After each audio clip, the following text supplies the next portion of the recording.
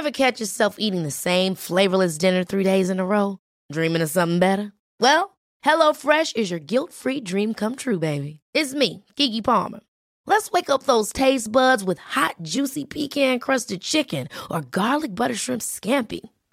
Hello Fresh. Stop dreaming of all the delicious possibilities and dig in at HelloFresh.com. Let's get this dinner party started.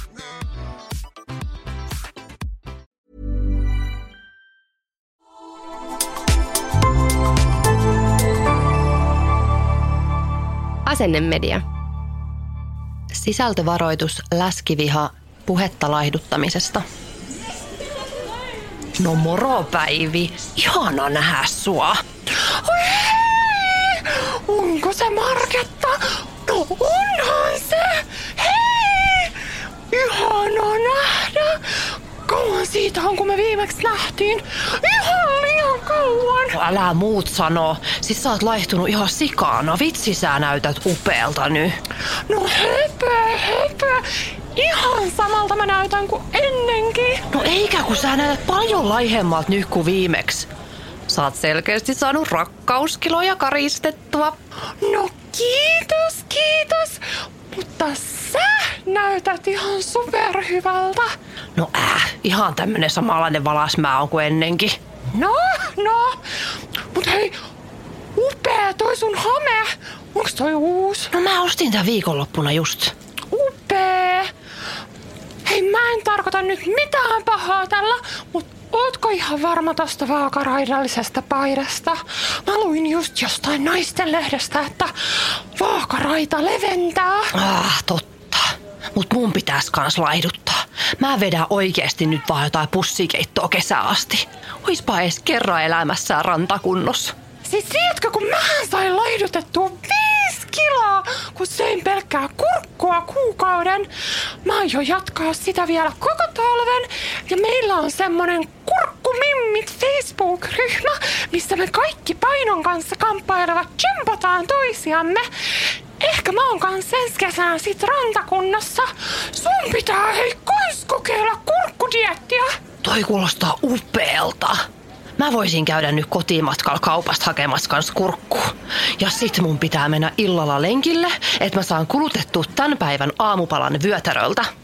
Mä en tiedä mikä muhun meni, mut mun teki hirveästi mieli herkutella ja mä söin palan vaaleeta leipää.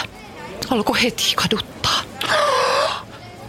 Hei, meidän yksi kurkkutyttö vinkkasi semmosesta uudesta jumppasalista ja mä oon alkanut käydä siellä.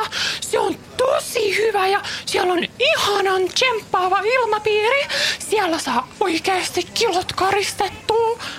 Joo, mä menen sinne ja mä jätän nyt ihan kaiken pastan, leivän, hedelmät. Tiesitkö sä, että hedelmissä on hirveästi kaloreita ja... Äiti, mulla on nälkää. Voidaanko mennä sinne ravintolaan, jossa saa jälkiruoksi donitseja? Ei me mennä nyt sinne. Mä en voi syödä enää yhtä ainutta donitsia. Mun pitää päästä rantakuntoon. Ai kauhee! Näitte noi teinibimmot, mitkä meni tosta just ohi? Ihan tikkulaihoja! Toi ei kyllä näytä enää yhtään hyvältä. Siis hyi, kyllä pitää vähän olla lihaa luiden ympärillä. Mistä ne on edes keksinyt, että pitää laihduttaa itsensä tollasiksi luuviuluiksi? No mä en kyllä yhtään ymmärrä. Onko niille joku sanonut, että pitää laihduttaa? Voi herra jumala. Ei olla oltu päivällisellä kyllä kotona.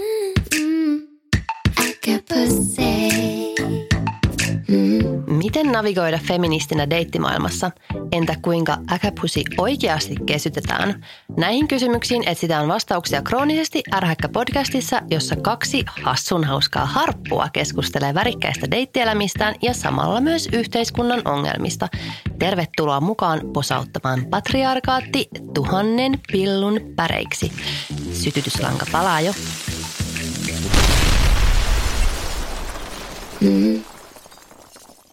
Tervetuloa taas uuden feministisen podcast-jakson pariin. Tämän podin nimi on Kroonisesti ärhäkkä ja mä olen Mona Bling. Ja mä olen Irene Naakka ja tänään me puhutaan läskivihasta ja kehopositiivisuudesta. Ja meille on tänne studioon saapunut upea vieras. Tervetuloa Eve Vuorenmaa eli Eve Jamami.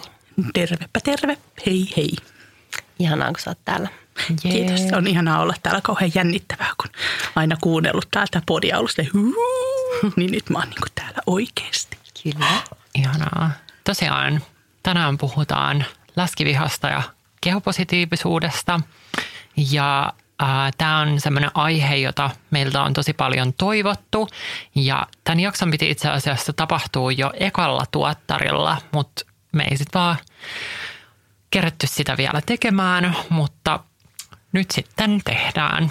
Niin ihanaa, että saatiin sut vieraaksi tänne meidän studioon. Kiitos kutsusta. Oikein mielelläni tulin. Sä teet tosi tärkeää aktivismityötä somessa ja kuuntelijoille tiedoksi, niin Eveä voi seurata Instagramissa nimimerkillä Eve_Jamami. Niille kuuntelijoille, joille sä et ole vielä tuttu, niin haluaisit sä Eve tähän alkuun esitellä itsesi? No joo, siis oon Eve Vuorenmaa ja mä oon tosiaan tanssinopettaja ja tanssija. Ja en mä tiedä, mä oon tämmönen kotiäiti sit muuten. Kotiäiti, tanssitaituri, Instagram-aktivisti extraordinaire. Feministi. Okei, nyt mä tiedän, kuka tekee mun seuraavan CVn. Multa lähtee hyviä kaikkia tämmöisiä matalia ääniä myös, niin mä voin olla semmoinen Hollywood-ääni. Joo, eli tämän jakson rakenne on samanlainen kuin meillä oli rasismijaksossa, eli me käydään tänään läpi 5 yleistä myyttiä läskivihasta ja kehopositiivisuudesta. Ja puhutaan sitten näistä aiheista ja erityisesti halutaan kuulla Eve sun kokemuksia, koska me ei olla Monan kanssa painon takia kohdattu koskaan syrjintää. Joo, vähän sama kuin meidän just ekan rasismijakson kanssa, niin me ei oltaisi voitu tehdä tätä jaksoa vaan kahdestaan, koska meillä ei ole kokemusta tämän tyyppisestä syrjinnästä. Meidän ensimmäinen myytti on: lihavat on lepposia eikä kukaan heitä vihaa. Mitään läskivihaa ei ole olemassakaan. Musta tuntuu siis, että jopa mä oon hoikkona ihmisenä kuullut tätä tosi paljon niin kuin yleisesti, vaan että ihmiset on sanonut näin. Ja se ei niin kuin varmaan ole mitään verrattuna siihen, mitä lihavat ihmiset kuulee. Musta on tosi tärkeää muistaa se, että kuinka tiiviisti läskiviha linkittyy naisvihaan. Meidänkin tosi paljon fanittama tutkija Saara Särmä sanoi muutama vuosi sitten Ylen ohjelmassa Onko lihavuus nykyään rikos? Näin. Naiset ovat sisäistäneet miehisen katseen, kun he arvioivat itseään. Laihduttamisvaatimuksissa on kysymys naisen kontrolloimisesta. Mitä tapahtuisi, jos naiset vapautettaisiin näistä paineista ja he saisivat käyttää energiansa johonkin todelliseen, kuten vaikkapa väitöskirjan tekemiseen, kuin itse tein? Ja samassa ohjelmassa toinen meidän idoli, kirjailija Raisa Omaheimo, joka lähetti viime jaksoon ääniviestin. Käykää kuuntelemassa jakso, jos ette ole vielä sitä kuunnellut. Niin Omaheimo sanoi: olen kuullut rumaksi, läskiksi, huoraksi haukkumista hyvinkin usein.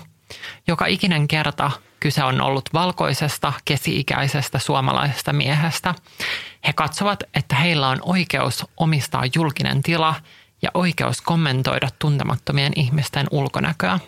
Joo, tämä on tosi tärkeä musta tämä läskivihan yhteys naisvihaan ja siis on todella tärkeää tiedostaa ja muistaa, että feministiksi itseään kutsuvan ihmisen on pidettävä huolta myös siitä, että on mukana purkamassa läskivihaa. Mitä mieltä sä oot, Eve, tästä ja törmätkö sä usein siihen väitteeseen, ettei läskivihaa olisi oikeasti edes olemassa? No sanotaan, että aina jos mä luen jotain negatiivisia kommentteja, niin kyllä siellä jossain vaiheessa joku mainitsee tämän, että ei tällaista asiaa olekaan. Mutta niinhän ei ole myöskään naisvihaa olemassa eikä rasismiakaan joidenkin mielestä, että on tätä samaa kategoriaa. Transfobia, homofobia, täysin keksittyä. No on ihan, katso, höpö juttua. Niin niin, että törmään paljon siihen, mutta sekin on tapa hallita keskustelua ja niin kuin mitätöidä ihmisten kokemuksia. Sehän on niin kuin nimenomaan vallankäyttöä, tämmöinen argumentointi, koska sä siinä saman tien niin kuin teet toisen kokemuksista olemattomia, kun sä sanot, että sellaista ei ole. Kyllä. Niin se on täysin niin kuin vallankäyttöä. Tämä myytti ehdottomasti kertoo läskivihan niin kuin rakenteellisuudesta ja me voitaisiin vähän avata esimerkkien kautta vaikkapa asioita, joissa yhteiskunnan rakenteellinen läskiviha tulee esille. Mun yksi ystävä kertoi just vähän aikaa sitten, että kun hän pluskokoisena ihmisenä menee ostamaan vaatteita, niin vaikka hän kertoo myyjälle, mitä kokoja hän tarvitsee, niin myyjä lähes poikkeuksetta aina ehdottaa sovittamaan muutamaa kokoa pienempää vaatetta. Ja sehän niin kuin ei ikinä mahdu tietenkään. Eihän se nyt Herran Jumala niin kuin kellekään muullekaan tolleen, niin kuin, että asiakas on silleen, että hei mä oon M-kokoinen, niin no ehkä pitäisikö kokeilla nyt kuitenkin tuota XS, silleen ei se mahdu. Niin tää jotenkin siis, kun mä kuuntelin tätä mun friendin kertomusta tästä, mitä oli tapahtunut ja mitä aina tapahtuu, niin tää kuulosti jotenkin niin nöyryyttävältä ja hirveältä ja se jotenkin avasi mun silmät sillä, että wow, siis tää on ihan kauheata. Ja mun ei ole koskaan jotenkin itse hoikkana ihmisenä tarvinnut ikinä miettiä tällaista, niin siinä kyllä jotenkin tajusi jotenkin oman etuoikeutensa. Joo, ja siinähän suoraan niin kuin sanotaan rivien välistä, että tämä on se koko nyt, mihin sut pitäisi nyt ainakin pyrkiä. Kyllä. Niin kuin pois tästä. Itsehän mä en enää oikein juuri shoppaile. Mä en ikinä ollut mikään himosoppaaja, mutta että mä en enää oikein käy edes niin kuin noissa niin kuin miten sanotaan, ei. Siis live-putiikeissa. No. ne on myös live-putiikkeja. Niin just sen takia, että koska siellä ei ole kokoja. Ja mähän joskus kiersin kaikki melkein Koskikeskuksen, Tampereella on semmoinen ostoskeskus, Koskikeskus, niin kaikki liikkeet siellä läpi. Ja kävin antamassa palautetta siitä, että hei, teidän kaikki koot loppuu XL:ään, että mikä on perusta. Niin musta oli jotenkin tosi silmiä avaavaa myöskin se, kun mäkin olin jotenkin ajatellut, että ei vaan tehdä kokoja. Että tämän liikkeen myymät merkit ei tee kokoja. Mutta sitten oli yksi aivan ihana niin kuin joku esimies siellä, jonka kanssa mä juttelin ja sanoi, että joka pahoitteli hirveästi asiaa ja sanoi, että itse asiassa näitä kokoja tehdään, koska ne on ulkomaisia merkkejä ja ulkomailla esimerkiksi Englannissa, Amerikassahan kokoja tehdään tosi pitkälle tai siis niin kuin tehdään isompia kokoja. Mutta se on niin kuin, se on firman niin kuin päätös, että he ei osta sisään kuin tiettyyn kokoon. Ja silloinhan se on tietoinen mun mielestä tietoinen valinta Kyllä. rajata asiakasryhmänsä tietyn koon, siis tiettyjen kokojen sisälle, eli XS tai XXS-XL. Kyllä. Niin, että nythän on muutamiin liikkeisiin tullut tämmöisiin pikamuotiketjuihin on tullut vähän isompia kokoja tyyliin XXL. Mä itse käytän koko 5XL tai 4XL, niin se ei paljon mua niin kuin lämmitä. Ja sitten kun mä olen joskus kysynyt, että mä tiedän, että tätä kyseistä vaatetta on isompana kokonaan, niin miksei se täällä on? Sitten sanotaan, että me ostan netistä. Joo. Eli ohjataan sinne verkkokauppaan. Eli mulla ei ole oikeutta sovittaa. Kyllähän te nyt itsekin tiedätte, että kun te menette sovittaa vaikka olisi kuinka oman kokoinen, niin se ei välttämättä istu yhtään. Ei. Niin mulla ei tavallaan ole oikeutta sovittaa sitä vaatetta, vaan mun pitäisi aina sitoutua semmoiseen palautustilausrumpaan. Ja mä oon tosi laiska semmoisessa. Mä oon vähän semmoinen, että mä tilaan jotain, sitten mä pidän sopi tai ei. Niin se on jo. Ja just se, mulle oli tosi niin kuin järkyttävää kuulla, että se on niin kuin, ihmiset on vaan päättänyt, että ei osteta sisään isompia kokoja. Sitten ok, no ei varmaan sitten tarvitse mun käydä täällä enää. Jep. Ja sitten tämä mun ystävä kertoi myös tällaista, että hän on törmännyt siihen, että niitä joitain isompia kokoja niin kuin on tyylivarastossa, mutta ne ei ole esillä. Jep. Että niitä niin kuin, kyllä niitä voidaan käydä joku muutama 2 isompaa kokoa voidaan käydä jostain, mutta ne tuodaan silleen niin kuin ihan ryppysenä ja silleen niin kuin, että tyyli tossa ota. Niin ja onhan sekin semmoista taas, että miettii, että aina sun koot joudutaan hakemaan jostain varastosta ja sä niitä odotat, niin se on omalla tavallaan aika nöyryyttävää. Supernöyryyttävää. Ja niin kuin mä oon puhunut myöskin siitä, että mun mielestä ihmiset ei välttämättä ole sitäkään, että kun on esimerkiksi näistä asioista, kun on puhunut, niin mulla on sanottu, että onhan tosi monessa liikkeessä plusosasto nykyään. Sitten mä sanoin, että no tosi kiva, että siellä on plusosasto, että pelkästään sinne, ensinnäkin ne plusosastot on minikokoisia, 2 rekkiä ja 2 hyllyä, jossa on kaikissa ne samat sohvakuosit. Niin on vähän sillä, että no jee. Ja sitten toisekseen se on oma niin kuin sellainen häpeäntiensä kulkea sinne plusosa. Hei, minä menen nyt tästä näiden kaikkien muiden vaatteiden ohi, mitä kaikki muut ostaa, niin tänne plusosastolle, kun mun mielestä olisi maailman helpoin tavalla tehdä isompia kokoja ja laittaa kaikki siihen samaan trekkiin ja tarjolle. Niin se, että on pluskoko, mä niin miettikää se niin päin, että olisi joku, tiedätkö en mä nyt osaisi sanoa mikä, mutta että joku tosi, mikä voisi olla niin kuin ihmisille nöyryyttävää. Joku oma epävarmuus sun kehossa ja sille on oma osastonsa.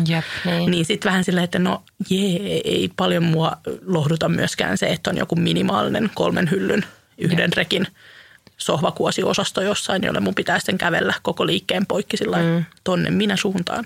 Ei ole yhtään sama asia, mutta itsellä mulla on 4-2 jalka ja 4-2 on ainoa koko, mitä ei H&M:ssä ole, siis liveputiikissa, kivijalkamyymälässä ei ole. Sitä saa nettikaupasta, mutta se on ainoa koko naisten kengissä, mitä ei ole. Ja mulla on myös tätä samaa sanottu, just tavallaan tämä, että sit ei niitä 4-2 kenkiä ei ole. Ne ei ole niin kivoja monestikaan, ne ei ole niin kivoja. Ja vielä, että olisi semmoinen joku isojalkasten osasto. Tai sitten tyyli, että kuulee siis sitäkin, että ihan niin kuin mega triggeröivää, varsinkin tälleen transnaisena, niin sitä, että sanotaan, että no sun pitää mennä shoppaa tuonne miesten puolelle. Se on niin silleen, niin kuin, että mitä vittua oikeasti, että ei, antakaa nämä samat kengät isompana. Niin sama vaatteissa, samat vitun vaatteet, ne on kivoja, antakaa ne. Take my money. Ja ylipäänsä miksi tarvitsee olla miesten ja naisten osastoja niin kuin kaupoissa. Miksi ei vaan voi olla vaatteita. Täällä on mekot, täällä on juhlahousut, täällä on kolleget. Ja sitten siellä on vaan erityyppisiä ja eri niin kuin mallisia ja sitten niitä koko ajan riittää. Yep. That's it. Niin kuin, mutta joo. Ei pitäisi olla mitään plus-osastoa. Niin, siis ei. Vaan niin kuin kun ei mitään muutakaan niin kuin eriytetä noin. Niinpä. Täällä on tosi just, no en tiedä, en halua edes sanoa mitään epävarmuuksia, koska niin. Ja sitten sekin, että ihan kun se nyt olisi joku silleen, niin kuin todella silleen, että tosi harvat nyt sitten tuolla plussa-osastolla shoppailee silleen, että aika moni. Kyllä, ja varsinkin kun kootkin on vähän semmoisia, että sä voit olla toisessa liikkeessä koko M ja toisessa liikkeessä oot koko XL. Niin. Ja 3. liikkeessä oot koko S, koska ne mitoitukset on niin sen merkin omia mitoituksia. Ne ei ole mitään kansainvälinen kaikilla sama koko, vaan niin kuin sama koko voi olla. Niin kuin mäkin sanoin, että joissakin vaatteissa mulla menee XXL ja joissakin mulla menee 5XL niin kuin vaate. Niin ne on niin kuin ihan samalla lailla kaikissa koossa.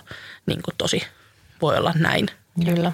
Plus nämä on kaikki ihmisten itse kehittämiä asioita. Ja tämä on niin kuin, meillä ei ole mistään taivaasta tippunut mitään niin kuin koko taulukkoa sillä, että tämä on vaan fakta. Tämä on nyt vaan fakta. Koon 10 käskyä. Niin. Jep. Voitaisiin seuraavaksi puhua hyvin ajankohtaisesta läskiviha-aiheesta. Hesarissa julkaistiin viime viikolla vaikuttaja Miisa Asikaisen haastattelu otsikolla Liian iso treffeille. Ja Miisa kertoi tässä tässä jutussa, että millaista on deittailla lihavana ja että hän sanoi, että pluskokoisen naisen on muita vaikeampi päästä treffeille. Ja tästähän sitten vähän sota syttyi. En olisi uskonut. Mä luin tämän silloin heti aamulla, kun tämä julkaistiin. Olin silleen, että hei, että onpa kiinnostava juttu. On niin kuin tosi hyvä, että tästä puhutaan, että en voi kuvitella, millaista on deittailla lihavana, niin oli kiinnostavaa lukea ja niin kuin that's it.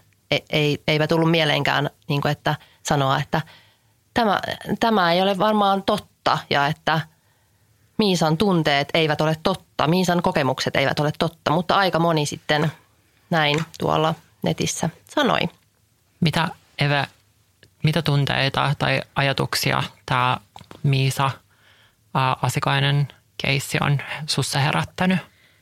No aika monia tunteita. Mä oon seurannut se siitä asti, kun tämä kohu syntyi. Ja tätä kohuahan ei olisi syntynyt, ellei setämiehet olisivat sieltä luolistaan kömpineet esiin kertomaan, että lihavat on rumia. Niin muahan ei sitten taas yllättänyt tämä, että hän saa näin paljon vihaa, koska mä tiedän sen omassa kokemuksestani, niin kuin tosi monet lihavat ihmiset ja läskiaktivistit tietää, että aina kun me puhutaan meidän kokemuksista, niin me saadaan vihaa. Pahimmillaan ihmiset saa tappouhkauksia, joka on mun mielestä aivan järkyttävää. Mutta siis kaikki tämä ylipäänsä, tuommoinen asiaton kommentointi on järkyttävää. Niin, mutta että olen niin kuin seurannut tätä keskustelua ja ottanut itsekin siihen vähän osaa ja ei muuta kuin hirveästi voimia Miisalle, koska ei hänkään niin kuin ehkä osannut odottaa millaiseen niin kuin pyöritykseen. Mittasuhteen. Niin, millaiseen näin. Ja todella kuvottavaa käytöstä ihmisiltä. Taas jälleen kerran vähäinenkin usko ihmiskuntaan niin kuin horjuu tosi vahvasti. Niin. Mutta niin kuin sanoin, niin valitettavasti tämä ei myöskään yllätä mua. Joo. Ihan sama kävi, kun musta oli keväällä Hesarissa juttu ja mä puhuin siinä, että miten on transtaustaisena naisena vaikeata deittailla, niin sitten tosi samantyyppisiä kuin tässä Miisa-keississä. Jotenkin ihmiset alkaa niinku puhua silleen, että no kyllähän kaikki saa valita millaisen kumppanin haluaa ja niinku, että miksi teidän pitää pakottaa itseänne. Niinku silleen, niinku, että ihan kuin, mutta kun se on niin absurdia, ihan kuin Miisa, ihan kuin mä, ihan kuin kukaan olisi niinku jotenkin pakottanut itseään kellekään. Niin, mutta tästä mä just itse tein postauksen aiheesta, että mua niin kuin enemmän tässä koko keississä just miettyttää sekin, että se tuntuu olevan niin normi noille valkoisille setämiehille niin kuin se ajatus, että ihmisiä voi pakottaa kanssakäyntiin toisen ihmisen kanssa. Totta. Niin se on ehkä heidän sitä omaa maailmaansa, joka tuntuu olevan niin kuin tavallaan normi, niin he tavallaan pelkää sitä, mitä he itse tekevät. Kyllä. Hyi saatana. Niin, kyllä. Niin joo, ei huolta rakkaat setämiehet, kukaan ei ole teitä niistä perseeltä haisevilta miesluolistanne repimässä tänne ja pakottamaan seurustelee mun tai Monan kanssa, että ei hätää. Jep. Saatte pysyä luolissanne ikuisesti. Terveisiä. Emme halua teitä. Mutta se on taas sitä keskustelun torppaamista ja taas sitä vallan käyttöä ja taas vain sitä valkoisten siis heteromiesten ylitse pursuavaa pokkaa. Niinpä. Niin kuin Miespokkaa tulla niin kuin älämöimään tohon. Mutta mä huomasin myös sellaista, niin kuin, että oli myös vähän sellaista niin kuin asiallisempaa, että ei oikeasti ollut ihan niin kuin suoraan just joku niin kuin hirveä pierusetä siellä niin kuin önnöttämässä, vaan myöskin sellaisia, niin kuin, että ihan siis silleen NS-asiallisia kuitenkin, että mutta kyllä ihmisillä saa olla omat mieltymykset, siis ihan niin kuin saa naisillakin. olla mieltymyksiä. Totta kai. Mutta mä olen tässä itse oikein alkaa langat palaa. Niin saa olla mieltymyksiä. En siis kaikilla meillä on mieltymyksiä. Mutta mä suosittelisin ihmisiä haastaa niitä mieltymyksiä. Että jos sä automaattisesti, jos sä tiedät, että ihminen vaikka transtaustainen, tai sä näet, että ihminen on lihava, niin jos se on automaattisesti silleen no, ilman että sä tiedät siitä ihmisestä mitään, ilman että sä edes haluat tutustua, vaan se on heti no, niin mä kehottaisin haastaa näitä, että onko nämä oikeasti sun mieltymyksiä vai onko nämä niin kuin vihaan, on läskivihaa tai transfobiaa tai homofobiaa, rasismia. Onko nämä niin kuin sieltä nousevia asioita, jolloin ne ei oikeasti ole välttämättä mieltymyksiä. Kyllä.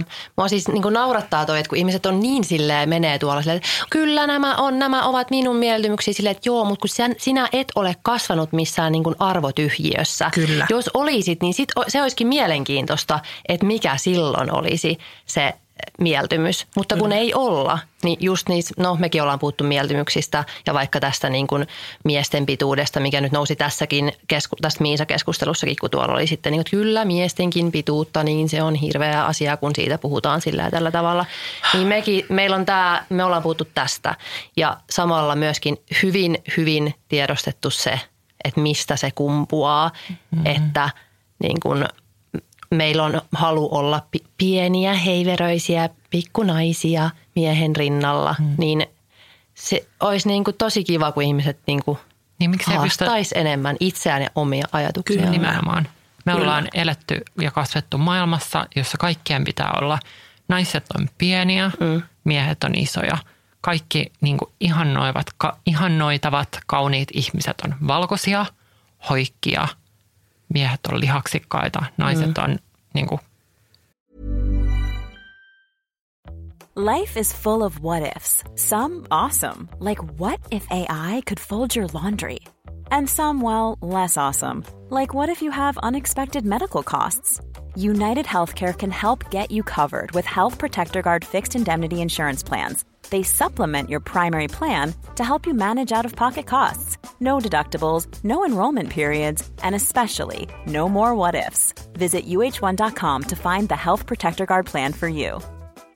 Hey, I'm Ryan Reynolds. At Mint Mobile, we like to do the opposite of what Big Wireless does. They charge you a lot, we charge you a little. So naturally, when they announced they'd be raising their prices due to inflation, we decided to deflate our prices due to not hating you.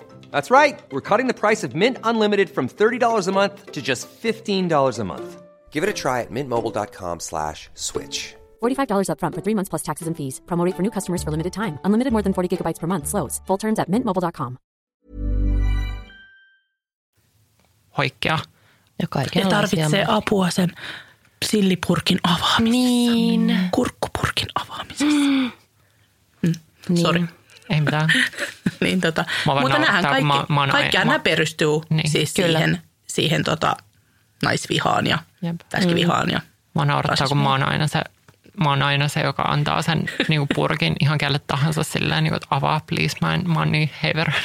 Siis mä en anna, niinku, vaikka miten en saisi sitä auki, niin mä aina kaivan jostain, kun sen saa veitsellä auki. Mä kaivan sen veitsen ja on sillä, että minähän en tätä anna sinun käsiin, mä saan sen ihan itse auki. Mä taas tein niin, että mä kanssa annan. Ja sitten mä aina se, mutta kun sä oot niin hyvä siinä.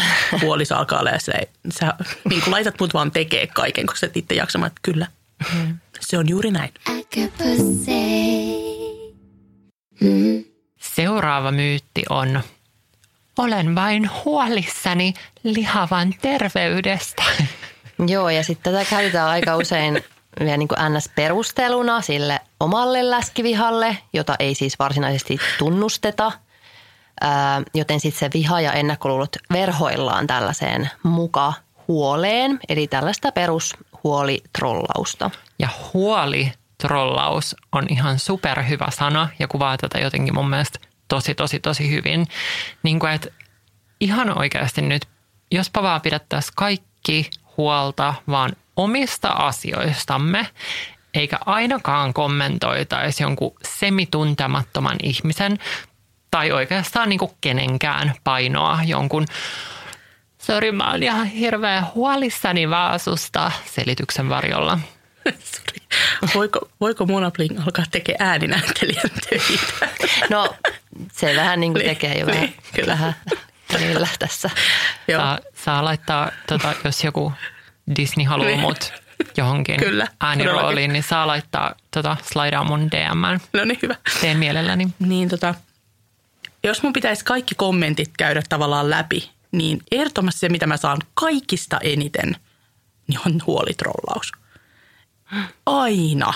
Ja se on semmoinen aihe, johon mä oon ihan niin kuin lopen kyllästynyt. Ja mä oon ihan sillä tavalla triggeröitynyt siitä, että ei tietenkään kun näin tässä puhutaan, mutta että jos kukaan laittaa mulle mitään huolitrollausta, niin se ihminen, mä en jaksa enää edes vastata. Mä blokkaan sen ihmisen saman tien ja heitän sen kommentin pois. Ja jos joku laittaa DM:ssä jotain, niin kuin taas tällä viikolla laittoi, niin mä olin se blok ja poisto. Niin kuin, mä en edes jaksa enää käydä sitä keskustelua. Ja varsinkin kun mä oon oppinut sen, että nämä samaiset huolitrollaajat, jotka on silleen, mä olen niin huolissani sun painosta kuin sitten terveys ja kaikkia nämä, niin on ne samat tyypit, jotka sanoo, että miksi läskit saa ekana rokotteen? Niin sitten silleen, no mihin se huoli meidän terveydestä nyt jäi? Että tavallaan se on niin semmoista, tiedätkö siis mun keppihevostelu oikein, koppoti, hei. Jep. Mun siis silmät pyörii niin vitun kovaa, että oikeasti ne tippuu kohta päästä pois. Niin, kyllä. Se on vähän niin kuin sitä, että mä oon vaan huolissani naisurheilusta, vaikka oikeasti on transfobinen. Niin semmoista keppihevustelua, eli käytetään jotain toista niin kuin tämmöistä jaloa syytä niin kuin oman vihansa ja oman niin kuin perseytensä niin kuin ajamiseen. Jep. Tai kun niin kuin naisten turvallisuus ja naisten parisuhdeväkivalta alkaa kiinnostaa siinä vaiheessa, kun niin kuin, on joku uutinen, että joku niin kuin BIPOC-mies on raiskannut jonkun valkoisen naisen, niin silloin kiinnostaa se. Mutta sitten kun tuo ilmi, että hei, itse asiassa isoin osa on ihan valkoisia suomalaisia miehiä tekee nämä, niin sitten silleen, no ei, kyllä haistakaa paskaa. Keppihevosia. Siis keppihevostelu oikein, koppoti. Jep. Niin ei siinä on vaan tarkoitus niin kuin lihavien ihmisten kohdalla niin kuin tuoda se oma läskivihansa esiin, mutta sitten ei kuitenkaan halua ihan suoraan sanoa toiselle, että senkin sotanorsu. Jep. Vaan haluaa mieluummin olla sillä, että ei kun mä vaan mietin, että sit diabeettista saisi. Niin, ja sitten jos oikeasti nyt haluaa sitten olla huolissaan tai on huolissaan, niin eikö nyt niin kuin suurempi ongelma on esimerkiksi se, että niin kuin lihava ihminen ei välttämättä saa kunnollista terveydenhuoltoa. Tämä. Eli siis, ja siis siitähän oli vitsi, kun en ottanut nyt tähän, mutta tästähän on siis tehty nyt tutkimuskin. Eli siis siitä on näyttöä, että siis lihavat ihmiset terveydenhuollossa nimenomaan on niin kuin enemmän vaarassa juuri sen takia, että ei saada sitä hoitoa niin kuin vaivoihin, niin sen takia, koska ei tutkita. Niin. Koska ensimmäisenä katsotaan, että jahan lihava, siihen vedetään kaikki yhtäläisyysviivat, että siitä joutuu kaikki vaivat. Niin tavallaan sä et saa niin kuin hoitoa, tai sua ei edes tutkita, että mistä se johtuu. Niin. Lihava. Se on vaan niin. Sille potilas tulee, taas niin sketsi, sille potilas tulee hoitohuoneen sisälle ja diagnoosi lihava. Kyllä. No, mutta näin se niinku diagnoosi lihava. Mulla kävi justiinsa vastikään niin, mä olen tässä miettinyt alanvaihtoa ja on semmoinen loistava työkykyhanke, jossa kartoitetaan työkykyä. Ja mulla piti olla tapaaminen. Se on tämmöinen moniammatillinen tiimi, mihin kuuluu niin kuin lääkäriä ja psykologia ja Kelan jotain neuvojaa tai tämmöistä Kelan neuvojaa. Tämmöistä, että katsotaan, että mitä näin. No se peruuntui ja sitten mä kävin ihan sattumoisin katsoa mun omakannasta tekstit. Kun mä ihmettelin, että kun ne sanoi mulle, että että peruuntui tämä aika, että otetaan suhun uudestaan yhteyttä. Kuukauteen ei ole kuullut mitään. Sitten mä kävin katsoa omakannasta, niin siellä luki lääkärin tekstius siitä, että jouduttiin peruuttaa tämä työkyky tai tämä palaveri, mutta että hän tutustui jo potilaaseen niin kuin paperilla. Ja hän oli niin kuin sinne käytännössä nyt kirjaillut sitten, ei tässä ole mitään nyt. Että kaikki ratkeisi sillä vaan, että tämä ihminen niin laihduttaisi. No, että niin. sairaaloinen obeesi. Että Ja sitten mä tajusin, että ne ei ole sen takia muuhun varmaan enää ottanut yhteyttä. Siis. Että vaikka mulla on ihana lääkäri kyllä, on niin kuin oma lääkäri, joka on siis, mulla on molemmissa polvissa nivelrikko. Ja kyllä hän on sanonut, että niin kuin painon pudotus vaikuttaa kipuihin, mutta sille nivelrikolle ei voi tehdä mitään. Vaikka mä laihtuisin kuinka, niin se ei korjaannu se nivelrikko, vaan se tulee tässä elämän edetessä niin myös aina pahenemaan. Että ainoa, mikä niin kipuun voi auttaa painon pudotus. Mä ok, tämä selvä.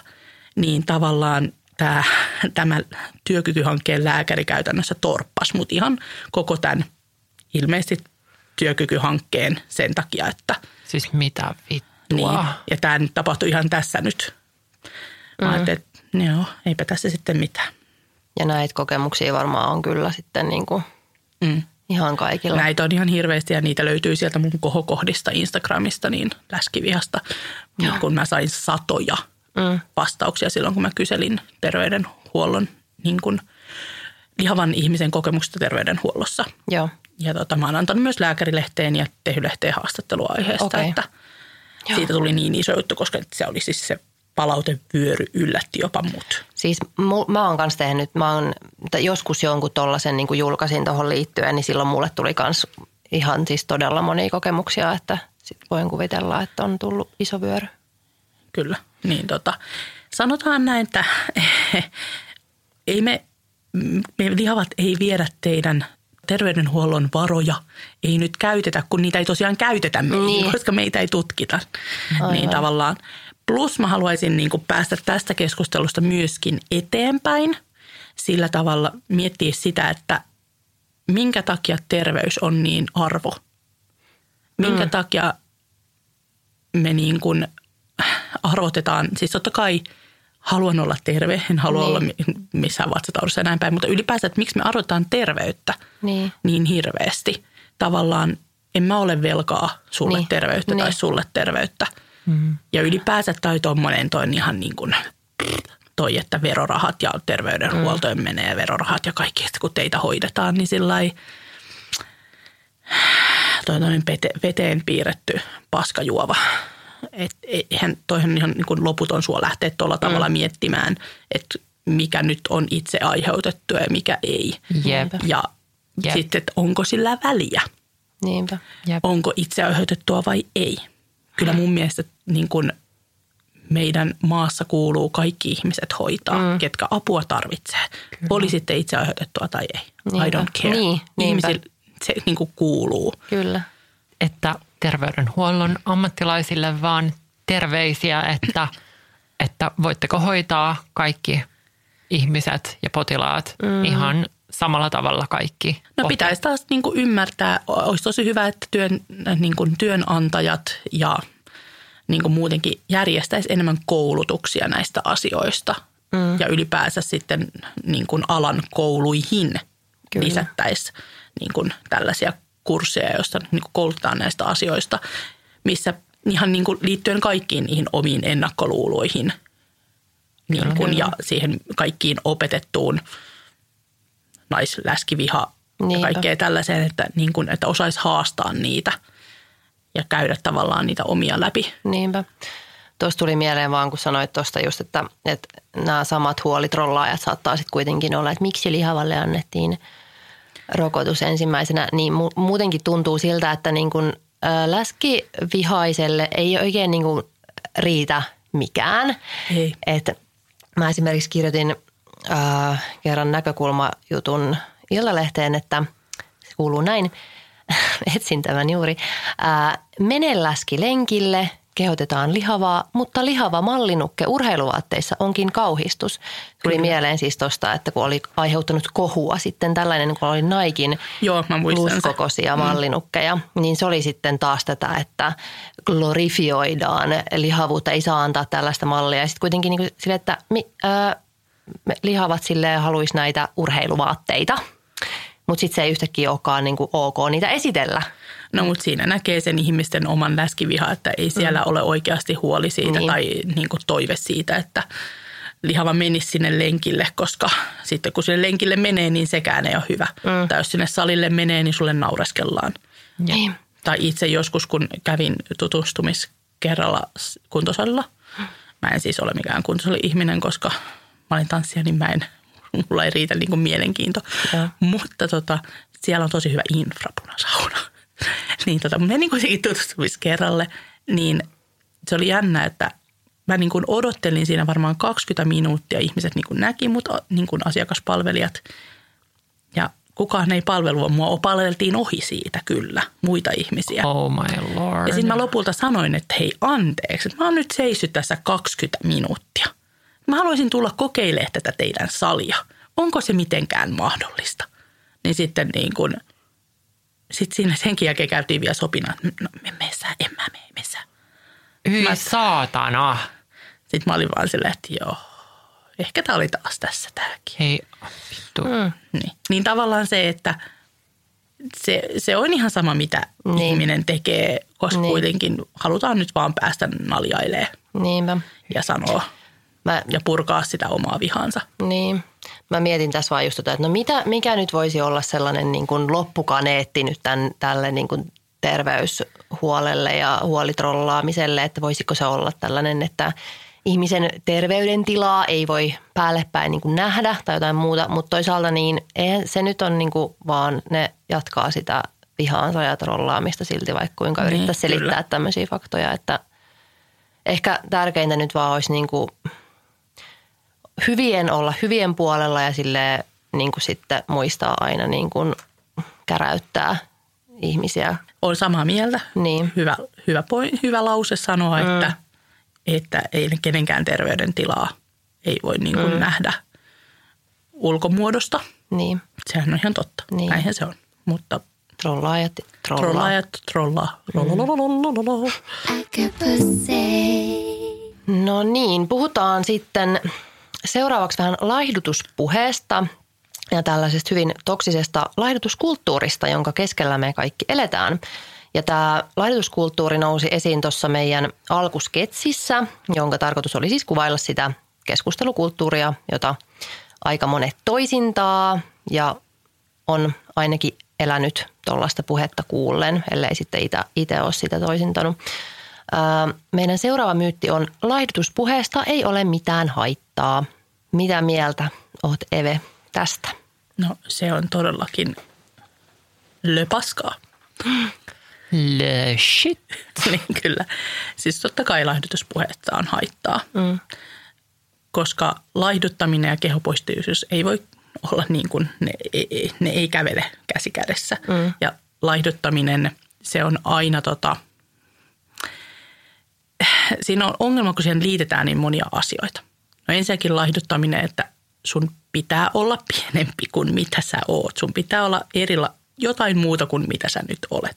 Ja laihduttamisen siis sun pitää olla siis pienempi kuin mitä sä olet. Sä et kelpaa tollaisenaan. Sitten toinen ongelma on se, että se aina liitetään siihen terveyteen. Että laihduttaminen on aina vähän niin kuin, se on aina terveysteko. Olit minkä kokoinen vaan. Vaikka olisit hoikkakin, niin kyllä 2 kiloa kun saa pois, tiedätkö detoksaamalla vai mitä ei tietillä tai jollain. Niin sehän on niin kuin aina, se on vähän semmoinen, että se on niin kuin terveysteko. Ja ylipäänsä se, että jos lihava ihminen laihduttaa, niin se nyt ainakin on niin kuin terveysteko. Jep. Että aina liitetään se terveys ja terveellisyys siihen laihduttamiseen, niin se on tosi vahingollista. Ja varsinkaan ja laihdutuspuhe ylipäänsä, kun sä et tiedä, mitä ihmiset, jotka sitä kuulee, niin mitä niillä on. Onko niillä jo ennestään historiaa vaikean kehosuhteen kanssa? Kyllä. Onko heillä syömishäiriö? Onko heillä mitä tahansa tällaisia, niin kuin, tällaista taustaa? Kyllä. Niin sehän on hirveän triggeröivää, jos sä puhut laihduttamisesta. Jep. Kyllä. Mä luin just Instagramista Ihastu kehoosi -tililtä tosi hyvän postauksen, jossa sanottiin näin laihdutuspuheesta ja siitä, kun ihmiset kehuvat laihtumista. Emme tiedä, mitä on laihtumisen taustalla. Kun kehutaan laihtumista, saatetaan vahingossa kehua myös syömishäiriöitä tai syömishäiriöistä käyttäytymistä. Laihtuminen saattaa myös johtua esimerkiksi sairaudesta, lääkityksestä, kriiseistä tai muista syistä, joihin ihminen ei voi itse vaikuttaa. Kyllä.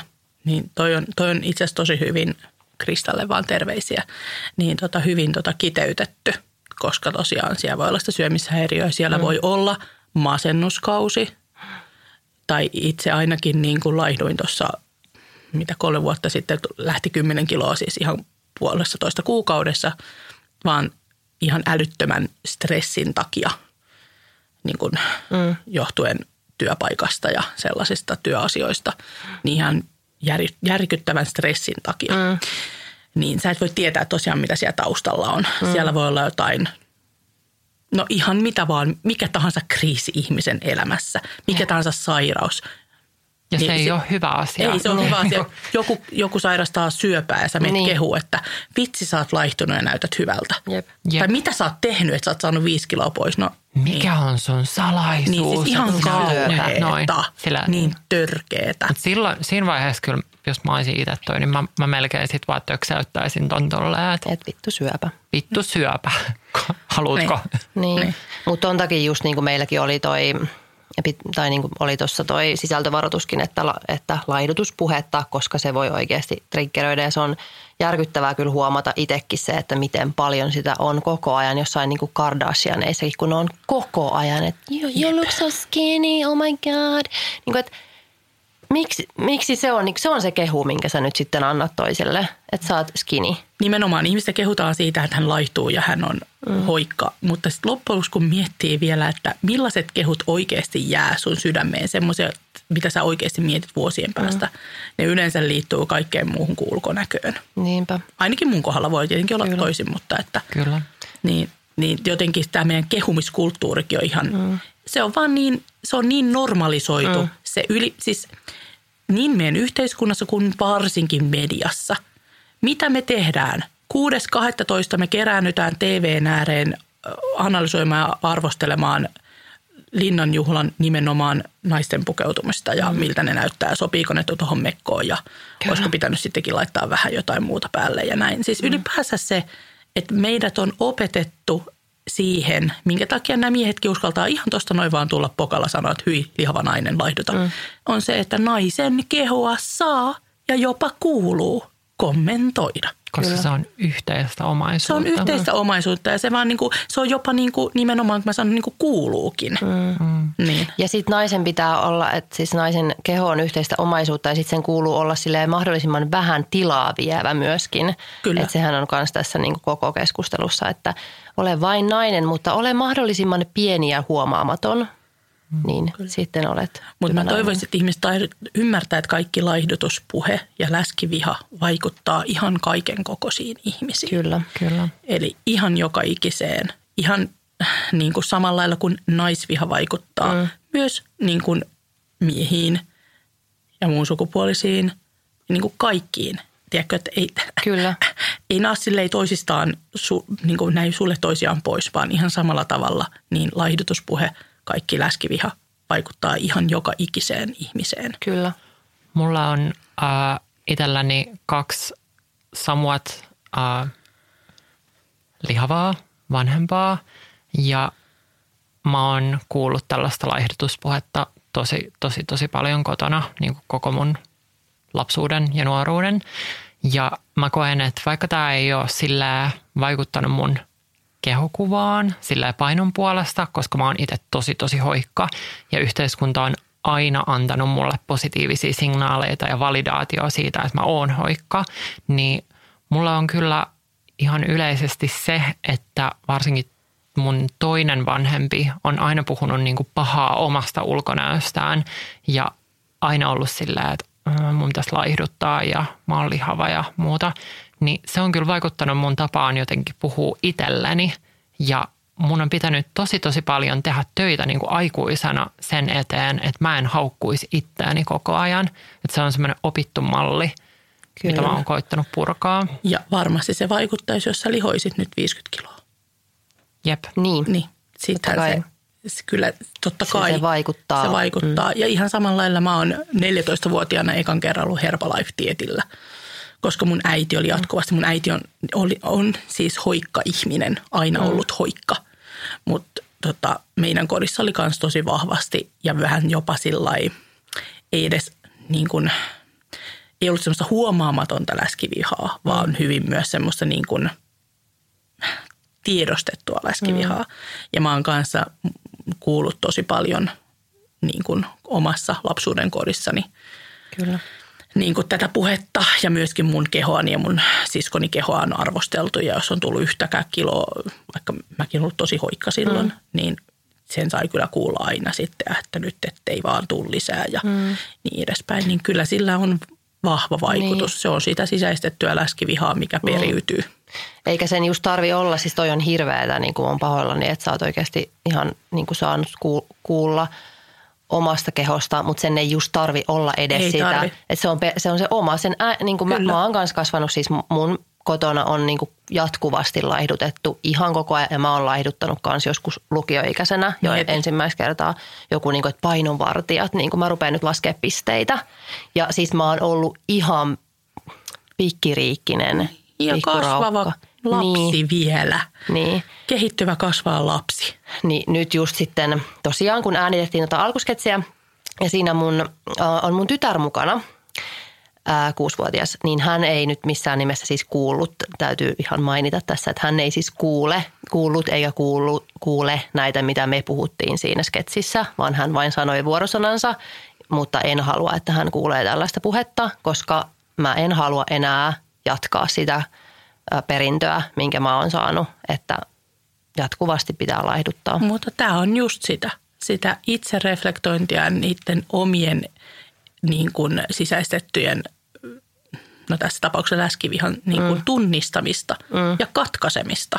Että tavallaan sä tunnistat ja seuraava askel on, että no mitä mä voin tehdä asialle. Niin. Ja mun mielestä on tosi ihanaa, että sä oot katkaissut sen ja sun tyttäres ei sellaista kuule, niin se on jotenkin aivan ihanaa.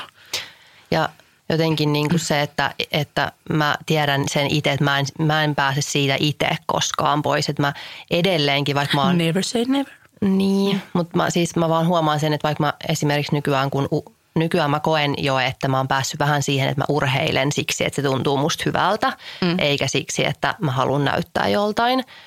Mutta se, että mä silti, mä just tänään mietin sitä, että kun mä esimerkiksi käyn urheilemassa ja sitten mä näen siitä mun älykellosta tai mistä tahansa, että paljon kaloreita on kulutettu tähän, niin mulla tulee pieni semmoinen, niin kuin, että jes.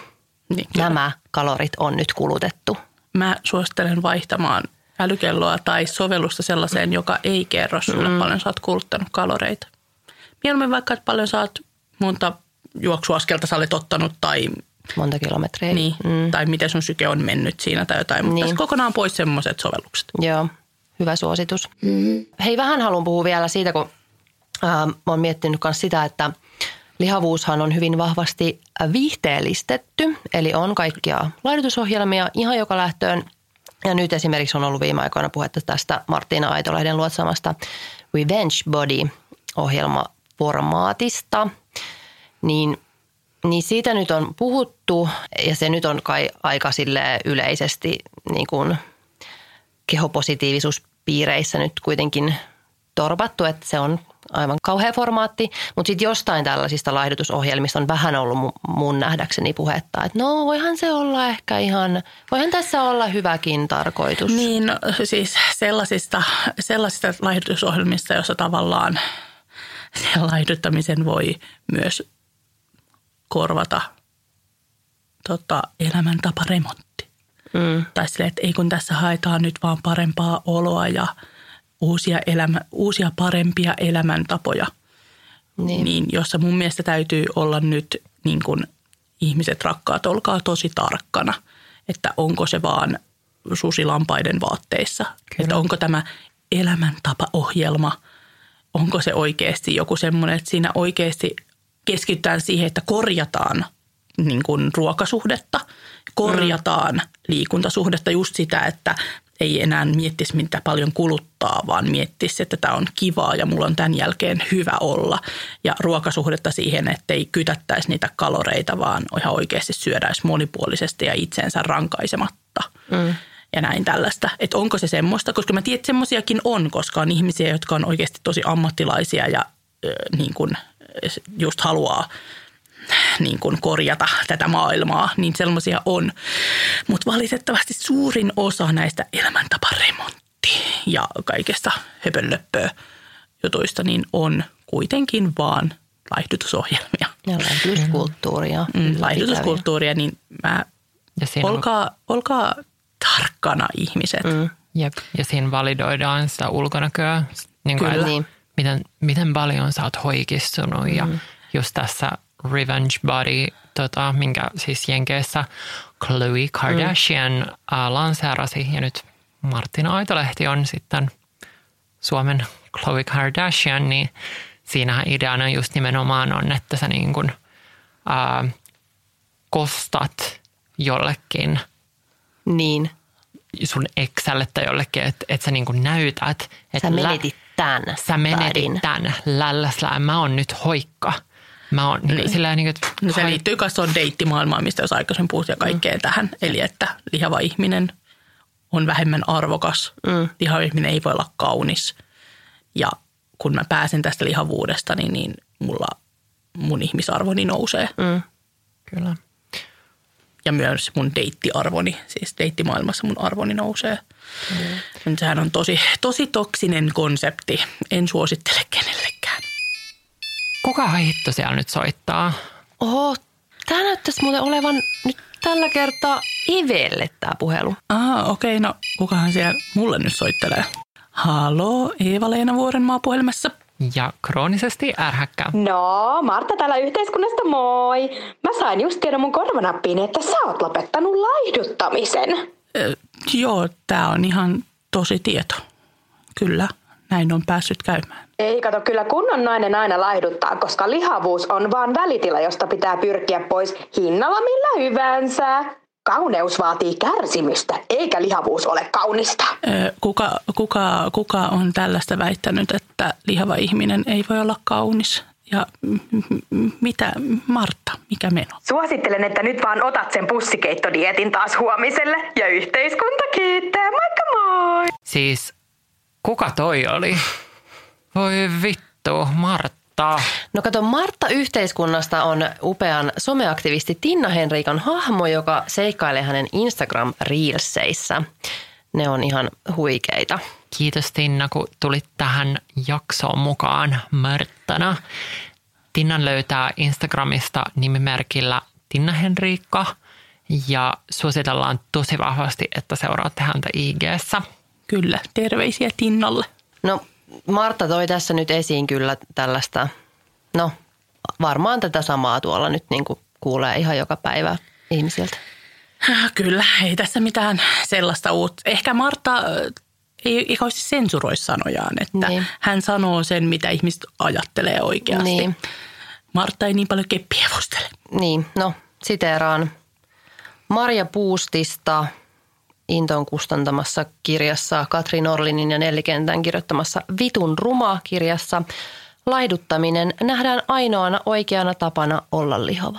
Se on ihan älyttömän hyvin sanottu. Yksi sana, mikä tähän päivän aiheeseen liittyen on vähän väärin ymmärretty, tai ainakin sellainen, mikä ei ehkä ole ihan kaikille ihmisille ihan 100% selvä, on kehopositiivisuus. Onneksi tällaisia tilanteita varten on meidän vakiosegmentti, eli Naisselittäjä! Kehopositiivisuus. Kehopositiivisuus on ihmisoikeusliike, jonka juuret ovat 1960-luvulla. Sen avulla pyritään parantamaan marginalisoitujen ja syrjittyjen kehojen, kuten lihavien, vammaisten ja transihmisten ihmisoikeuksia. Termi sekoitetaan usein hyvinvointiin liittyväksi, mutta kehopositiivisuus ei ota kantaa painonhallintaan tai elämäntapojen terveellisyyteen, eikä se itsessään kehota positiivisuuteen tai itsensä rakastamiseen. Kehopositiivisuus käsitteenä tarkoittaa sitä, että myös kauneusihanteista poikkeavat kehot ansaitsevat kunnioitusta. Meidän seuraava myytti kuuluukin: kehopositiivisuus on lihavuuden glorifiointia. Naisselittäjässä nyt jo osoitettiinkin vääräksi tämä väittämä, mutta kerro sä, Eve, että mitä sä vastaat ihmisille, jotka sanoo, että kehopositiivisuus on lihavuuden glorifiointia? Joudutko paljon opettaa ihmisiä tämän termin niin kuin oikeasta tarkoituksesta? Kyllä, joudun.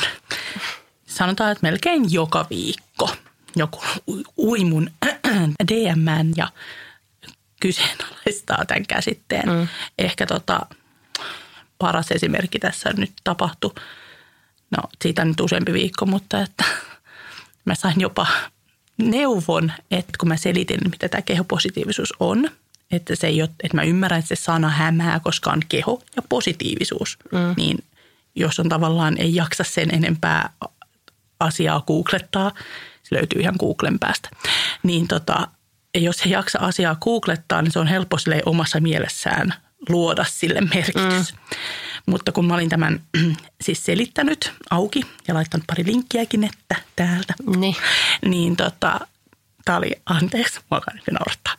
Mutta siis mähän sain siis tällaisen hyvän ehdotuksen, että miten olisi, jos lihavat ei käytettäisi kehopositiivisuustermiä, kun se kerran on jo sitten omittu vähän niin kuin kaikille. Ahaa. Tai että kun se on jo vähän ihmiset käsittää sen, se on täällä niin kuin, että se on positiivista. Niin jos me keksittäisiin joku muu termi. Niin. No mä jäin sanattomaksi. Kerrankin. Niin, sehän tämmöinen 60-luvulta lähtien oleva ihmisoikeusliike, joka on tässä nyt ollut jo ihan hyvän tovin olemassa. Niin, ei me enää sitä sitten. Niin, mutta vähän niin kuin feminismi, kun ihmiset kuitenkin, miehet käsittää, että feminismi on jotain niin kuin tosi miesten vihaamista. Ja kun ne käsittää sen niin voitaisiko meksiä feminismille joku muu sana? Niin. Kun ei tykkää siitä. Niin. Joku semmoinen, joka ei, niin kuin, joku kivempi. Niin kuin oma sana. Jep. Niin, mutta siis joudun siis tosi usein selittämään, mitä kehopositiivisuus on. Ja sanotaan, että mä nykyään hyvin paljon valikoin, jaksanko mä lähteä siihen keskusteluun enää, koska mä yleensä useimmiten kirjoitan, että katso Googlesta. Se on ihan yhden klikkauksen päässä, että ei sen kummallisempaa, mutta siis toki ymmärrän, että se on taas tämmöinen, että kun se on niin kuin valtavirtaan napannut tämän sanan ja tavallaan tutkimatta sen historiaa ja siitä on tehty tämmöinen itsensä rakastamistrendi niin sanotusti. Ja siis itsensä rakastamiseen ei ole mitään pahaa. Se on ehkä ihan hyvä pyrkimys oppia rakastamaan itseensä. Ei haittaa, vaikka ei siihen pystyisi, mutta se on ihan hyvä asia. Mutta niin kuin on tosi tärkeää erottaa se siitä, että tästä kehopositiivisuudesta, että se on ihan, vaikka ne nykyään tosi paljon kulkee käsi kädessä, niin se on silti, sä voit olla kehopositiivinen tai kehopositiivisuusaktivisti, vaikka sä et rakastaisi itseäsi. Niin. Jatketaan tästä kehopositiivisuus-sanasta vielä seuraavassa myytissä. Puhutaan seuraavaksi siitä, että kuka voi ottaa osaa kehopositiivisuusaktivismiin. Eli käsitellään tällaista myyttiä kuin voin hoikkana ihmisenä osallistua kehopositiivisuuteen. Joo, ja niin kuin tuossa naisselittäjässä aiemmin tulikin esiin, niin kehopositiivisuuteen liittyy tosiaan aika paljon sekaannuksia. Ja tämä on siis puhtaasti just tietämättömyyttä. Ihmiset ei tiedä, että kehopositiivisuus on ihmisoikeusliike, jonka taustat on 60-luvulla. Se ei ole mikään kepeä some-hashtag, jonka voi heittää joka piksukuvaan ja kertoa samalla, kuinka tärkeää on rakastaa omaa kehoaan. Jep, ja siis mä sisäistin tämän vasta ihan niin kuin vähän aikaa sitten itse asiassa, että mitä tämä termi niin kuin ihan oikeasti tarkoittaa. Ja mä kelasin aiemmin, että kuka tahansa voi niin kuin itseään rakastavana ihmisenä levittää kehopositiivisuutta, mutta sitten mun rakas kollega tässä vieressä kertoi, että tässä on nimenomaan kyse marginalisoiduista kehoista. Joo, haluatko sä Eve kertoa meille, että kuka saa ottaa osaa kehopositiivisuuteen? Vain ne ihmiset, jotka minä sallin. Tätähän multa usein kysytään, vähän sanottaessa ehkä aggressiivisessa mielessä, että no kuka sitten saa. No kuka sinä? Mä sanon, että vain minä. Ei. Niin, siis totta kai sillä on tosi iso arvo, että esimerkiksi teidän kaltaiset naiset, jotka olette niin kuin vaikuttajia ja teillä on paljon seuraajia, te puhutte itsenne rakastamisesta. Koska se on tärkeää, että ihmiset näkee, että kaiken näköiset ja kokoiset ihmiset on epävarmoja. Ja sillä on niin kuin oma arvonsa ja se on tärkeää. Mutta just se taas, että sen erottaa siitä kehopositiivisuudesta. Että se voi olla se self-acceptance, itsensä rakastaminen, joka on hyvä sanoma. Mutta sitten kun puhutaan kehopositiivisuudesta, niin totta kai sitäkin saa. Sä voit toimia vähän niin kuin liittolaisena. Eli taas niin kuin tuo esiin marginaalikehoaktivisteja tai ihmisiä, jotka puhuu näistä asioista, jotka itse kuuluu tähän marginaaliin. Tuo esiin heitä, kuuntele heitä ja tavallaan työnnä heitä niin kuin kohti valokeilaa ja tavallaan tee omassa elämässäsi sitä itse reflektointia ja tavallaan sitä muutosta siitä, että mitkä mun elämässäni on sisäistettyä läskivihaa. Puutu, kun näet läskivihaa, niin puutu siihen. Tapahtu se työpaikalla tai kaveripiirissä tai missä vaan, puutu siihen. Tämmöisiä asioita, totta kai. Mutta että annetaan se ääni niille. Ihan sama asia, kun kyllähän feminismissäkin voi olla miesfeministejä. Toivottavasti kaikki miehet olisi feministejä. Kyllä. Mutta tavallaan silloin, kun en mä niin kuin näe, että jonkun feministisen liikkeen keulakuvana olisi mies. Tai siis jotenkin sillä, että ääni kuuluu naisille tässä tapauksessa. Kyllä. Niin kuin, ja niin edespäin. Tai ylipäänsä se, että täytyy muistaa, että tässä marginaalikehoissakin on omat positionsa. Eli mä olen lihava ihminen, mutta mä en voi, niin kuin, jos puhutaan vaikka vammaisten ihmisten elämästä, niin silloin valokeila ei kuulu mulle. Tai jos puhutaan transtaustaisten ihmisten elämästä, niin valokeila ei kuulu mulle. Että tavallaan myös tämän sisällä on omat positionsa, missä niin kuin me ollaan ja eletään. Mutta noin yleisesti kyllä supporttaa, toimi liittolaisena, puutu omassa elämässä, puutu näkyvään ja sisäistettyyn. Mutta älä please laita niitä piksukuvia tai jotain, missä sä pidät sun nahasta kiinni ja oot sillai hei. Body positivity. Niin, no siis just toi, että ja sitten muutenkin toi on ongelmallista, vaikka sä et edes käyttäisi sitä termiä, niin muutenkin just toi, että niin kun rutistellaan niitä olemattomia vatsamakkaroita. Tuossa oli, koskahan se oli, vähän aika sitten oli siis yksi tämmöinen todella suuri ja vaikuttava muotivaikuttaja, siis niin kuin miljoonia seuraajia, niin oli vaan laittanut siis, oli tyyliin synnyttänyt 2 viikkoa aikaisemmin ja sitten laittoi sellaisen lähikuvan omasta vatsastaan, joka nyt siis niin kuin, siinä ei ollut mitään niin kuin ns. Ylimääräistä, mutta sitten hän niin kuin sanoi, että rakastakaa itseänne ja kehoanne ja siis toi niin kuin esille sitä, että tämä ei ole nyt niin kuin normaalia hänelle, että hänellä on tämmöinen pikkumakkara tässä, kun hän on juuri synnyttänyt, mutta sitten niin kuin ikään kuin, että muistakaa kaikki rakastaa itseänne, olipa teillä vatsamakkaroita tai ei. Niin kuin tämä. Siis toi on vähän semmoista, että se liikkuu semmoisella harmaalla alueella. Niin. Että vaikka sä et liittäisi siihen kehopositiivisuutta, vaikka sä puhuisit vaan niin kuin itsensä rakastamista, niin toi on semmoisella harmaalla alueella. Koska mä sanoin, että mä en halua niin kuin suoraan myöskään teilata koska niin kuin tiedätte kaikilla meillä on epävarmuuksia. Niin. Ja varsinkin niin kuin naisia lytätään tosi paljon alas. Ja meitä on opetettu keskittyä tosi paljon siihen, että miltä me näytetään ja aina korjaamaan itseämme kohti niin kuin. Koska se on naiseuden arvo. Niin tavallaan se, että mä näen myös sen arvon sillä, että joku iso vaikuttaja, vaikka olisikin hoikka, niin laittaa sen jonkun arpikuvan tai laittaa vaikka jonkun semmoisen kuvan, missä hän istuu vähän lysyssä ja näkyy makkarat tai selluliitti, niin kyllä mä näen, että silläkin on arvoa. Joo. Koska se tavallaan, koska kaikilla meillä on epävarmuuksia, niin on mun mielestä tärkeää nähdä niin kuin kaiken kokoisia ihmisiä kertomassa, että hei, mäkin olen epävarma. Niin sitten tulee sellainen, että hei, jos toikin on epävarma ja se on niin mullakin on oikeus olla epävarma ja niin kuin tavallaan sillä on oma arvonsa. En halua lytätä, mutta se liikkuu sellaisella harmaalla alueella, sanotaan näin.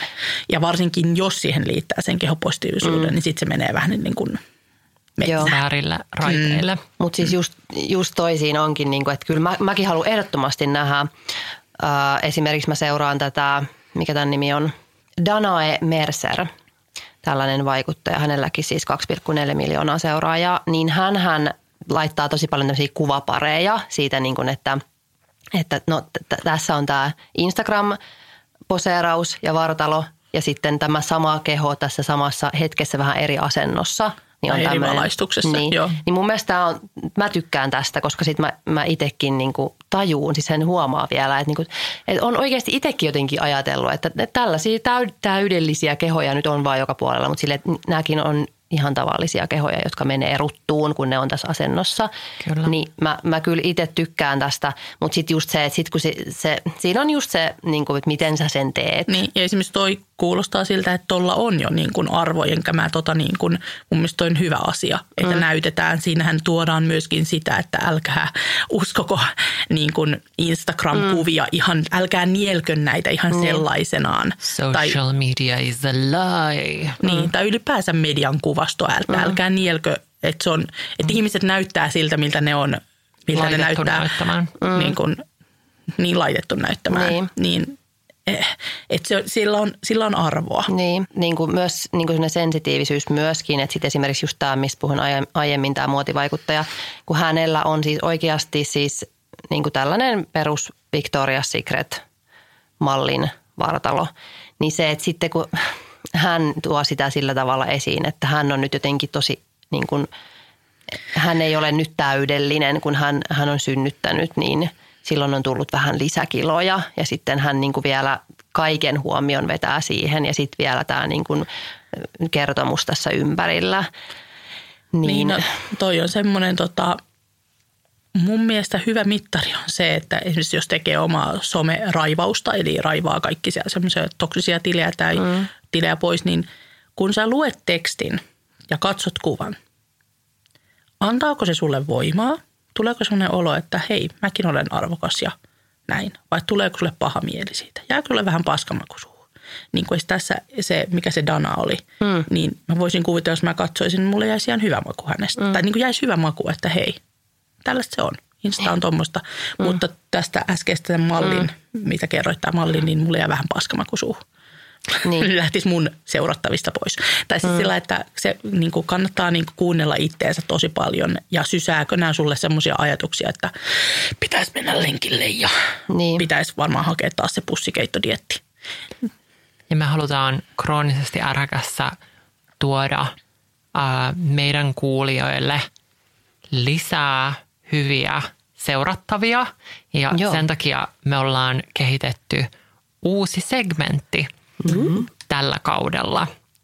Ikinä ei ole tätä vielä tehty, mutta nyt tehdään. Ja tämän segmentin nimi on Feminismin Hall of Fame. Tässä segmentissä me esitellään tärkeitä feminismin pioneereja ja tasa-arvon puolesta taistelevia ihmisiä. Ja ihan ekassa Feminismin Hall of Fameissa me esitellään tämän jakson teemaan sopivasti tietenkin kehopositiivisuusaktivisti Anna Palamona. Megan Jane Grab on englantilainen vuonna 1994 syntynyt somevaikuttaja ja kehopositiivisuusaktivisti. Hänet tunnetaan hyvin entisellä IG-nimimerkillään Body Posi Panda. Nykyisin hänet löytää Instagramista omalla nimellään. Meganilla on tilillään tällä hetkellä peräti 1,3 miljoonaa seuraajaa. Hän on kirjoittanut myös kirjan nimeltä Body Positive Power, because life is already happening and you don't need flat abs to live it. Megan on someajan kehopositiivisuuden pioneereja ja puhuu paljon paitsi lihavien, myös vammaisten ja transihmisten oikeuksien puolesta. Joo, me kysyttiin Eve sulta, kuka olisi hyvä tähän meidän podin historian ensimmäiseen Feminismin Hall of Fameen ja sä ehdotit Megania. Miksi sä seuraat itse Megania? No Megan oli ehkä ensimmäisiä siis tämmöisiä ulkomaalaisia tilejä, mitä mä aloin seuraamaan silloin, kun mä itse löysin läskiaktivismin. Ja hän tekee tosi arvokasta työtä ja hänellä on tosi iso kuulijajoukko. Ja hänellä on tosi iso arvo siinä, että hän on ihan just ehkä ensimmäisiä isoja vaikuttajia, jotka on saanut paljon platformia. Et tokihan on häntä ennenkin on ollut, mutta ei ehkä saanut niin suurta platformia. Mutta että nykyään mä ehkä seuraan enemmän semmoisia, mä edelleen totta kai seuraan häntä ja arvostan hänen työtänsä, mutta mä oon ehkä vähän nyt jotenkin innostunut tämmöistä vähän ärhäkämmistä. Että hänellä on hyvin kuitenkin semmoinen helposti lähestyvä tapa puhua näistä asioista, joka on tosi arvokasta, koska sitä tarvitaan. Mutta itse ehkä nykyään tykkään ehkä vähän ärhäkämmistä tileistä. Ymmärrän. Keitä muita kehopositiivisuudesta hyvin puhuvia läskiaktivisteja tai muuten vaan upeita äkäpusseja sä haluaisit nimetä? Keitä kaikkien meidän suomalaisten äkäpussien pitäisi ehdottomasti ottaa seurantaan? No ainakin tämmöinen Sonja Renee Taylor, ja tosiaan löytyy Instagramista Sonja Renee Taylor. Wow. Niin hänellä on tämmöinen vähän ärhäkämpi tapa puhua asioista, mutta ihan mieletön tyyppi. Ja sitten jos haluaa niinku omaa kuvastoansa, että Chocolate, eli Chocolate, niin tämmöinen, joka on enemmän artisti. Ja hän niinku valokuvia ottaa. Okei. Okay. Hän on niin kuin, jos haluaa vähän kuvastoansa, että hän ei varsinaisesti puhu asioita, vaan hän niin kuin ottaa niin kaikkia kuvia. Todella ja upeita niin kuvia. Lihavista kehoista. Joo. Todella upea taiteilija. Niin sillä tavalla saa nopeasti lisättyä niin kuin kehojen monimuotoisuutta ainakin omaa fiilistä. Niin, kyllä. Tämmöinen kuin The Militant Baker, eli Jess Baker, kans todella iso vaikuttaja. Onko se jenkki? On, joo. Myös kanssa ehkä semmoisia vähän, en mä tiedä, ensimmäisiä, mutta ainakin myöskin, ketä ekana aloin seuraa Body Posi Pandan kanssa. Niin. Joo. Sitten mä voisin nostaa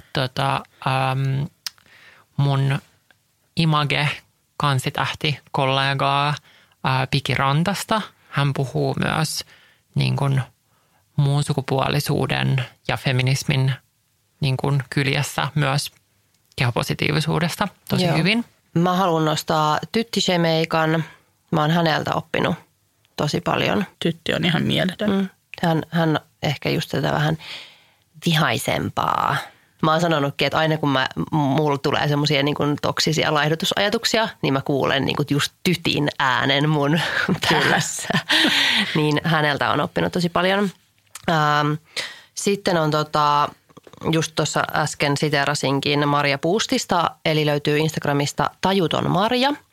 Niin hän puhuu kanssa kehopositiivisuudesta ja just vammaisten ihmisoikeuksista. Tärkeää asiaa. Sitten me seurataan Even kanssa molemmat Javiera Marchant Aedoa. Hänellä on kanssa kiinnostavia juttuja Kyllä. Instagramissa. Hän on ehkä semmoinen, niin kuin, jolta mä olen ainakin oppinut, no en tiedä eniten, mutta siis kans tulee semmoista tosi napakkaa, mistä mä tykkään, napakkaa tekstiä, täyttä asiaa ja on oppinut tosi paljon, että kiitos. Suositus, iso suositus. Joo. Ja hän kirjoittaa suomeksi. Kyllä. Nyt ollaan saatu kaikki meidän läskimyytit räjäytettyä. Kiitos tosi paljon Eve, kun tulit meidän vieraaksi. Kiitos. Hei, kuulkaa. Musta tuntuu, että meille on tullut vastaajaviestejä. Otetaanko me tähän loppuun vielä Äkäpussipuhelin? Mona ja Irene, tässä hei. Soitit Äkäpussien vastaajaan. Jätä viesti äänimerkin jälkeen.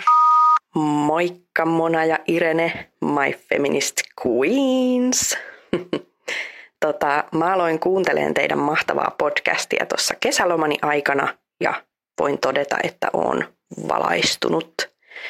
Et on ollut aika raadollistakin tajuta, että se, että mä olen nainen, ei automaattisesti tee musta feministiä, vaan oon tähän mennessä paradoksisesti ollut sekä naisvihan uhri että tekijä. Ja kiitos teidän podcastin, mä oon ruvennut tätä puolta itsessäni työstämään ja voin rehellisesti sanoa, että oon hyvällä matkalla kohti feminismin autuasta satamaa. Toki aloittelijatasolla, mutta kuitenkin. Ja iso kiitos tästä kuuluu teidän podcastille. Ootte super.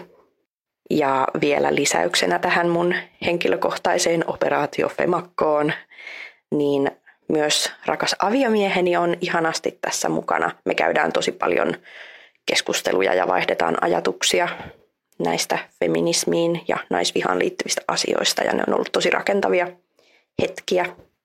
Samaten mä oon somessa aktivoitunut aika paljonkin puhumaan ääneen niistä tilanteista, joissa misogyniamittari huutaa punaisella. Esimerkiksi Case Valavuori ja Case Päivi Räsänen. Mutta jatkossa mä en enää vaikene patriarkaatin edessä, vaan äkäpussuilen niin pirusti, että oksat ja sovinisti sieltä alta pois. Kiitos tosi paljon ääniviestistä. Ihanaa on kuulla aina teidän ärhäköitä kokemuksianne ja onnistumisen hetkiä.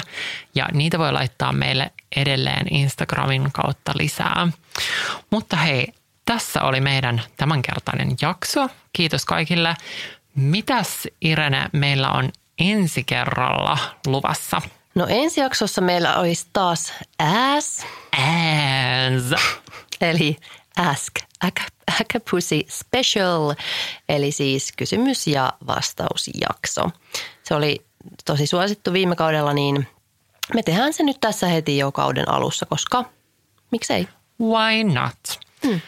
Jos on jotain, mitä te olette aina halunneet tietää meiltä, niin pistäkää ne mielellään ääniviestillä, mutta voi kirjoittaa myös Instagramissa @kroonisestiarhakka. Ei kroonisesti harakka, vaan kroonisesti arhakka. Joo, nyt saa kysyä ihan mitä vaan ja me sitten vastataan ensi jaksossa. Mutta nyt, moikka! Moro! Et käsittää mua voi on. Akapussy.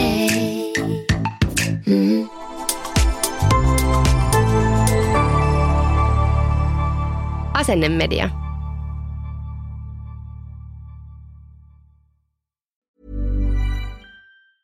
Ever catch yourself eating the same flavorless dinner 3 days in a row?